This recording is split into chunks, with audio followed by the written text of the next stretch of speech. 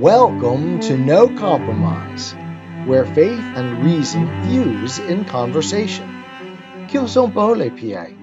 Hi, Johnny. Hello, my love. So this week we're doing something entirely different as a break from your JEDP/Mountain Ball/Lewis essay series. Yes. Yeah. But for starters, this past Monday, we featured a recurring guest to the program and a person who you interviewed earlier this summer, Raymond Mulholland. Right. And he read his essay, We Are Our Parents' Children. Right. I think it's a very good essay on the nature of the abortion issue. Mm-hmm. Exactly. And perhaps a welcome diversion from the heaviness of this series. Yeah, that's for sure. So since you took a break from your series for Ray's essay, we thought we'd take a break here on No Compromise. Over the past 2 years, we've been tossing around an idea. We have. Mm-hmm. And after you memorized The Raven, Annabel Lee, The Bells, and those were all poems by Edgar Allan Poe, you and I started talking about the correlations amongst all three, where they kind of flowed together into one another, and we realized we could make one production out of them. Right. And you put it together. Well, we pieced them together.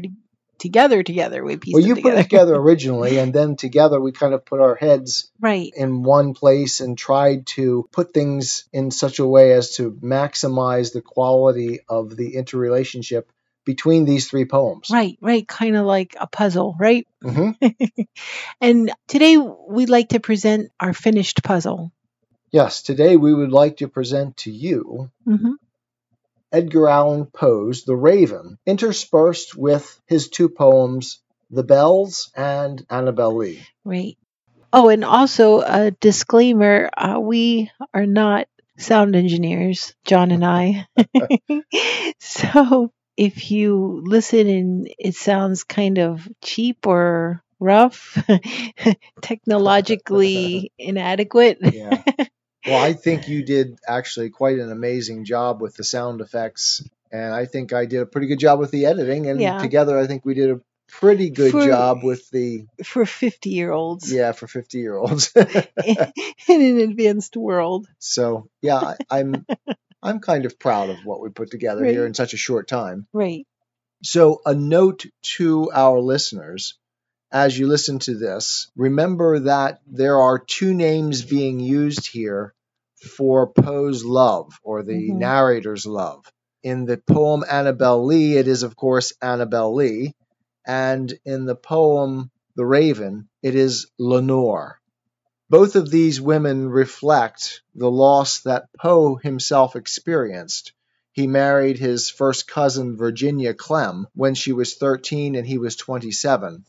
And they lived together for about 10 years before she died of tuberculosis. So the story is at some level autobiographical, although not strictly so. Lastly, if you would like us to do this for you, that is certainly a possibility. For your establishment, like if you have a B&B, some sort of venue. Right. I was going to say it's much better visually than it is audio, in audio audiology. Version. Audiologically? Yeah. So if you would like to book us, you can go on to wisewordsforyouroccasion.wordpress.com or email jnjwisewords@gmail.com. Right, and if you have our phone number, I guess you could call us too if you're desperate. So, yeah, there are many ways to get a hold of us, and we'd love to do it for you at a reasonable price. The purpose here is to support the ministry, ultimately. Right. So, yeah, hopefully you enjoy it. And we'll see you next week. Thank you for all your work on this week, my love. I adore you. Thank you too, Johnny, and I love you. But I just want to give a warning. If you're feeling sad right now, you probably should turn this off because these three poems are not going to make you feel any better.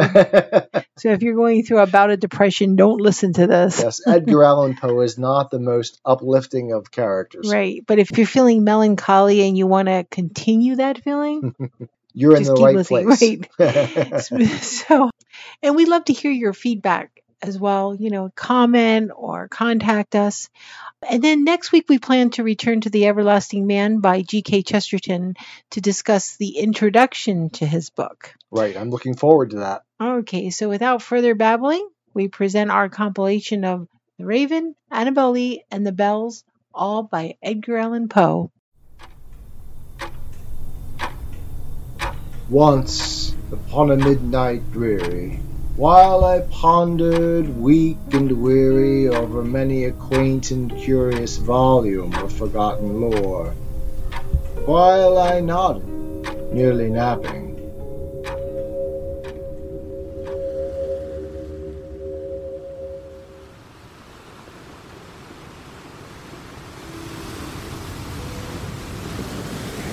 it was many and many a year ago, in a kingdom by the sea, that a maiden there lived, whom you may know by the name of Annabel Lee.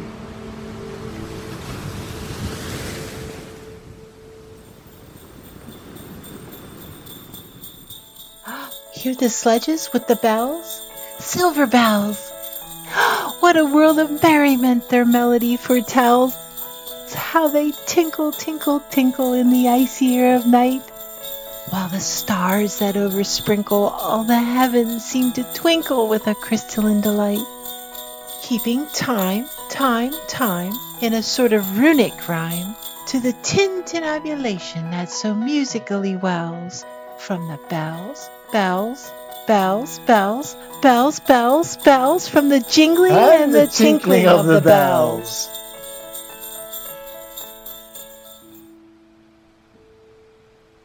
And this maiden, she lived with no other thought than to love and be loved by me.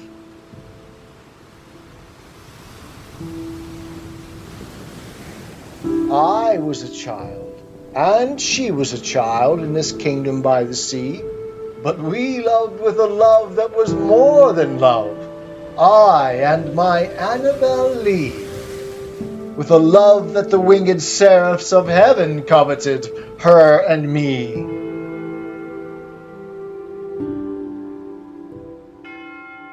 Hear the mellow wedding bells, golden bells, what a world of happiness their harmony foretells. Through the balmy air of night, how they ring out their delight, from the molten golden notes, and all in tune. What a liquid ditty floats to the turtle dove that listens while she gloats on the moon. Oh, from out the sounding cells, what a gush of euphony voluminously wells! How it swells! How it dwells on the future! How it tells of the rapture that impels to the swinging and the ringing of the bells. Bells, bells, of the bells, bells, bells, bells, bells, bells, bells, to the rhyming and the chiming of the bells.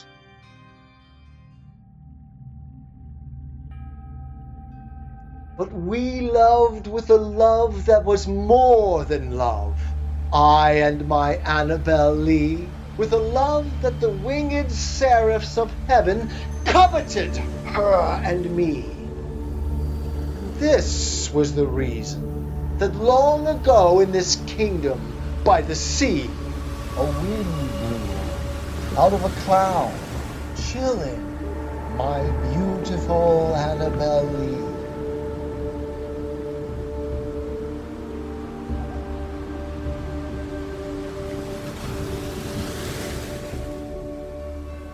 Hear the loud alarum bells, brazen bells. What tale of terror now their turbulency tells?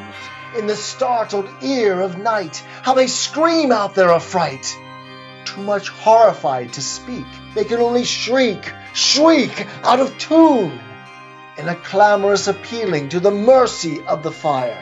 In a mad expostulation with the deaf and frantic fire, leaping higher, higher, higher with a desperate desire and a resolute endeavor now to sit or never by the side of the pale-faced moon. Oh, the bells, bells, bells, what a tale their terror tells of despair. They clang and clash and roar. What a horror they outpour on the bosom of the palpitating air. Yet the ear, it fully knows, by the twanging and the clanging, how the danger ebbs and flows.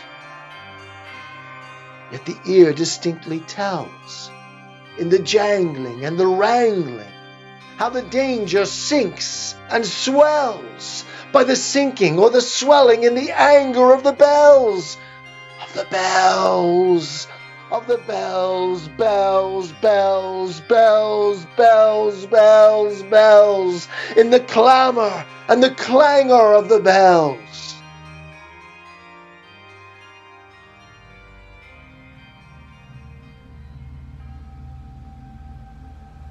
So that her high-born kinsman came, and bore her away from me, to shut her up in a sepulchre in this kingdom by the sea. The angels, not half so happy in heaven, went envying her and me. Yes, that was the reason, as all men know in this kingdom by the sea, that the wind came out of the cloud by night, chilling and killing my Annabel Lee.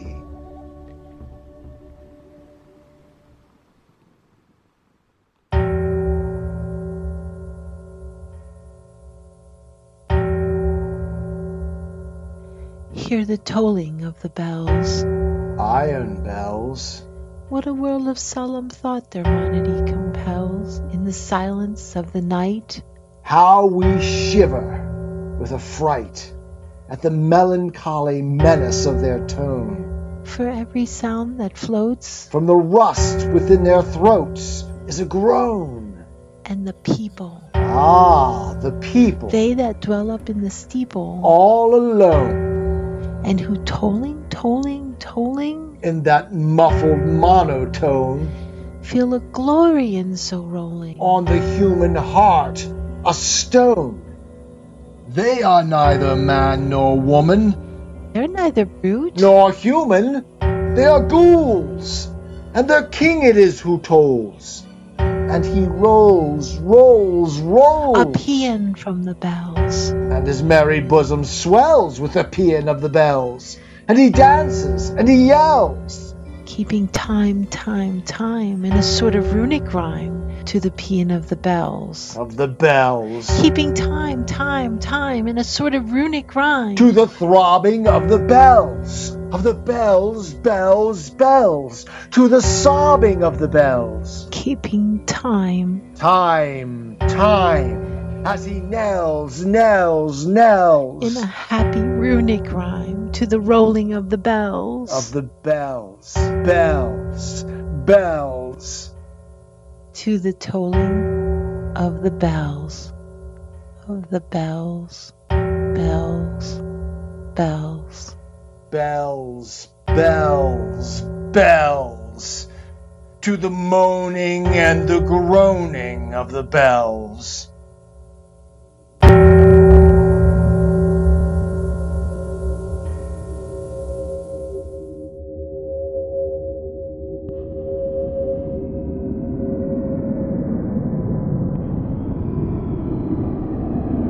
While I nodded, nearly napping, suddenly there came a tapping, as of someone gently rapping at my chamber door. "'Tis some visitor," I muttered, "tapping at my chamber door. Only this and nothing more." Ah, distinctly I remember, it was in the bleak December, and each separate dying ember wrought its ghost upon the floor. Eagerly I wished the morrow. Vainly I had sought to borrow from my book's surcease of sorrow. Sorrow for the lost Lenore, for the rare and radiant maiden whom the angels name Lenore, nameless here forevermore. And the silken, sad, uncertain rustling of each purple curtain thrilled me. filled me with fantastic terrors never felt before, so that now, to still the beating of my heart, I stood repeating, "'Tis some visitor, entreating entrance at my chamber door. Some late visitor entreating entrance at my chamber door. This it is, and nothing more." Presently my soul grew stronger.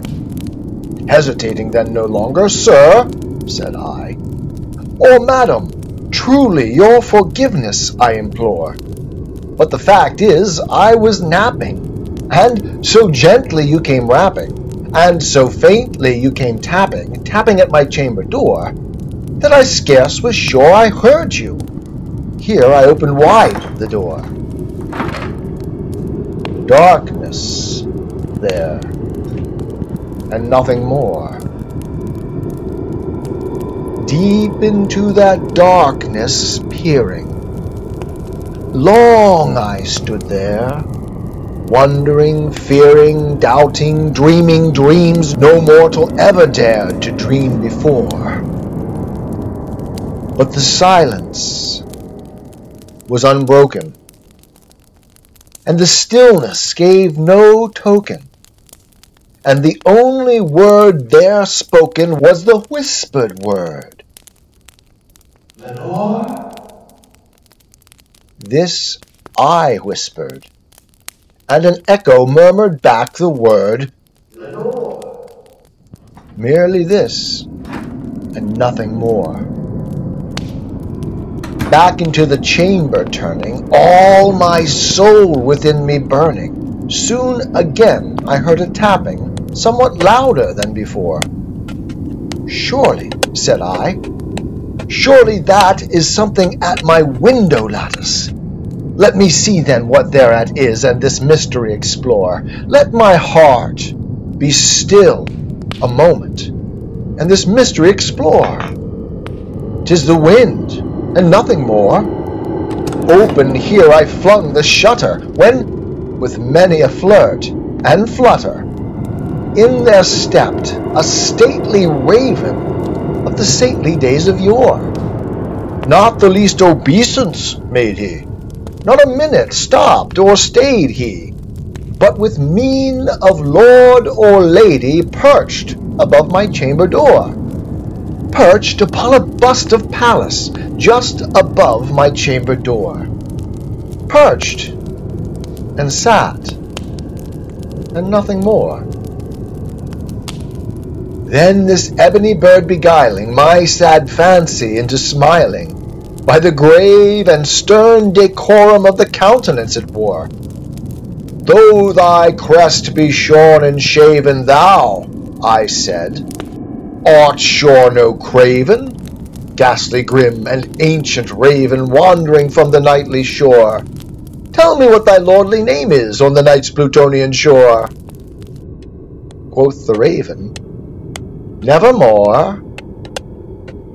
Much I marveled, this ungainly fowl, to hear discourse so plainly, though its answer little meaning, little relevancy bore. For we cannot help agreeing that no living human being ever yet was blessed with seeing bird above his chamber door, bird or beast upon the sculptured bust above his chamber door, with such name as Nevermore. But the raven, sitting lonely on the placid bust, spoke only that one word, as if his soul in that one word he did outpour. Nothing farther than he uttered, not a feather than he fluttered, till I scarcely more than muttered, "Other friends have flown before. On the morrow he will leave me, as my hopes have flown before." Then the bird said, "Nevermore." Startled at the stillness broken by reply so aptly spoken, "Doubtless," said I, "what it utters is its only stock and store. caught from some unhappy master, whom unmerciful disaster followed fast and followed faster, till his songs one burden bore, till the dirges of his hope that melancholy burden bore of never, nevermore. But the raven, still beguiling all my fancy into smiling, straight I wheeled a cushioned seat in front of bird, and bust, and door. Then, upon the velvet sinking, I betook myself to linking fancy unto fancy, thinking what this ominous bird of yore, what this grim, ungainly, ghastly, gaunt, and ominous bird of yore meant in croaking nevermore. This I sat engaged in guessing, but no syllable expressing to the fowl, whose fiery eyes now burned into my bosom's core. This and more I sat divining, with my head at ease reclining on the cushion's velvet lining that the lamplight gloated o'er, but whose velvet violet lining, with the lamplight gloating o'er, she shall press nevermore. Then, methought, the air grew denser, perfumed from an unseen censer, swung by seraphim, whose footfalls tinkled on the tufted floor. Wretch, I cried, thy God hath lent thee, by these angels he hath sent thee respite, respite and nepenthe from thy memories of Lenore. Quaff, O quaff this kind nepenthe, and forget this lost Lenore. Quoth the raven, nevermore. Prophet, said I, thing of evil, prophet still, if bird or devil, whether tempter sent, or whether tempest tossed thee here ashore, desolate yet all undaunted, on this desert land enchanted, on this home by horror haunted, tell me truly, I implore, is there balm in Gilead? Tell me, I implore.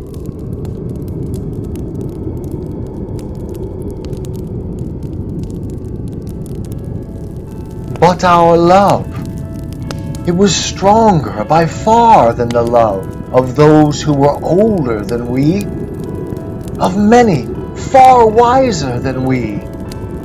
And neither the angels in heaven above, nor the demons down under the sea, can ever dissever my soul from the soul of the beautiful Annabel Lee.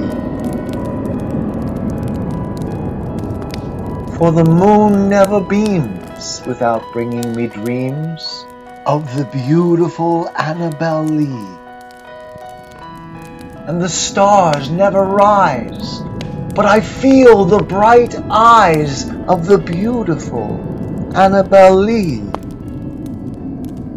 And so all the night tide, I lie down by the side of my darling,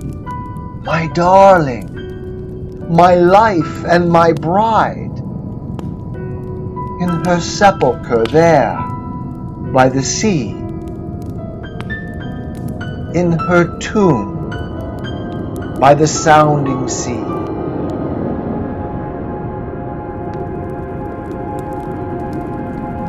Quoth the raven, nevermore. Prophet, said I, thing of evil, prophet still if bird or devil, by that heaven that bends above us, by that God we both adore, tell this soul with sorrow laden, if within the distant Aidenn it shall clasp a sainted maiden whom the angels name Lenore, clasp a rare and radiant maiden whom the angels name Lenore. Quoth the raven, nevermore. Be that word our sign of parting, bird or fiend? I shrieked, upstarting. Get thee back into the tempest and the night's Plutonian shore. Leave no black plume as a token of that lie thy soul hath spoken. Leave my loneliness unbroken. Quit the bust above my door. Take thy beak from out my heart, and take thy form from off my door.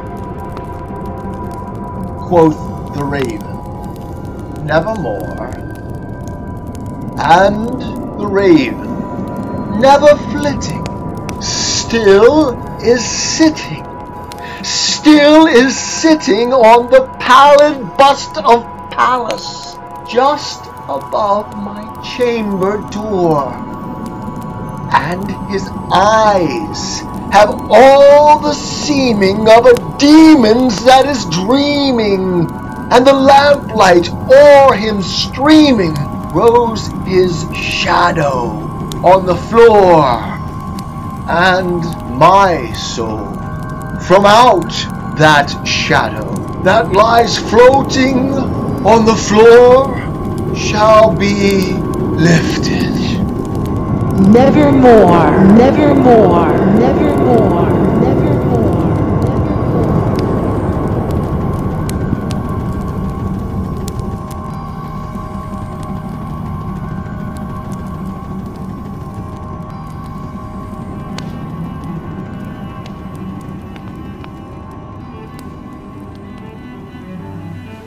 I am a Christian, with the searching and skeptical mind of an atheist. I don't want to believe anything that isn't true. I know both sides of the looking glass, and I know them with open eyes. I choose Christ's side. I invite you to join me from wherever you stand before the looking glass. That's this week's episode. Thanks for listening, and remember, you can have your religious cake and eat it too. You can have reason, respect for science, a 21st century worldview, and be a Christian.